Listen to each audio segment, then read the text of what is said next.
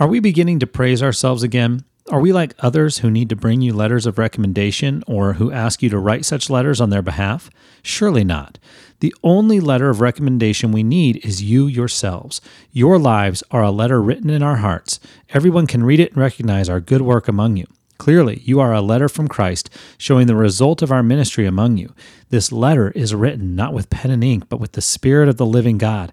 It is carved not on tablets of stone, but on human hearts. We are confident of all of this because our great trust in God through Christ. It is not that we think we are qualified to do anything on our own. Our qualification comes from God. He has enabled us to be ministers of His new covenant. This is a covenant not of written laws, but of the Spirit. The old written covenant ends in death, but under the new covenant, the Spirit gives life. 2 Corinthians 3, 1-6. Hey there, it's Corey, and do you ever experience times in your journey with Jesus that you don't feel qualified to do what He's calling you to do?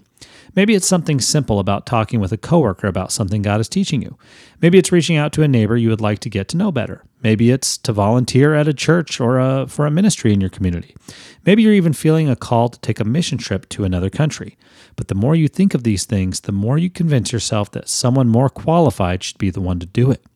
Well, guess what? You are qualified. Today's verses remind us that our qualification comes from God.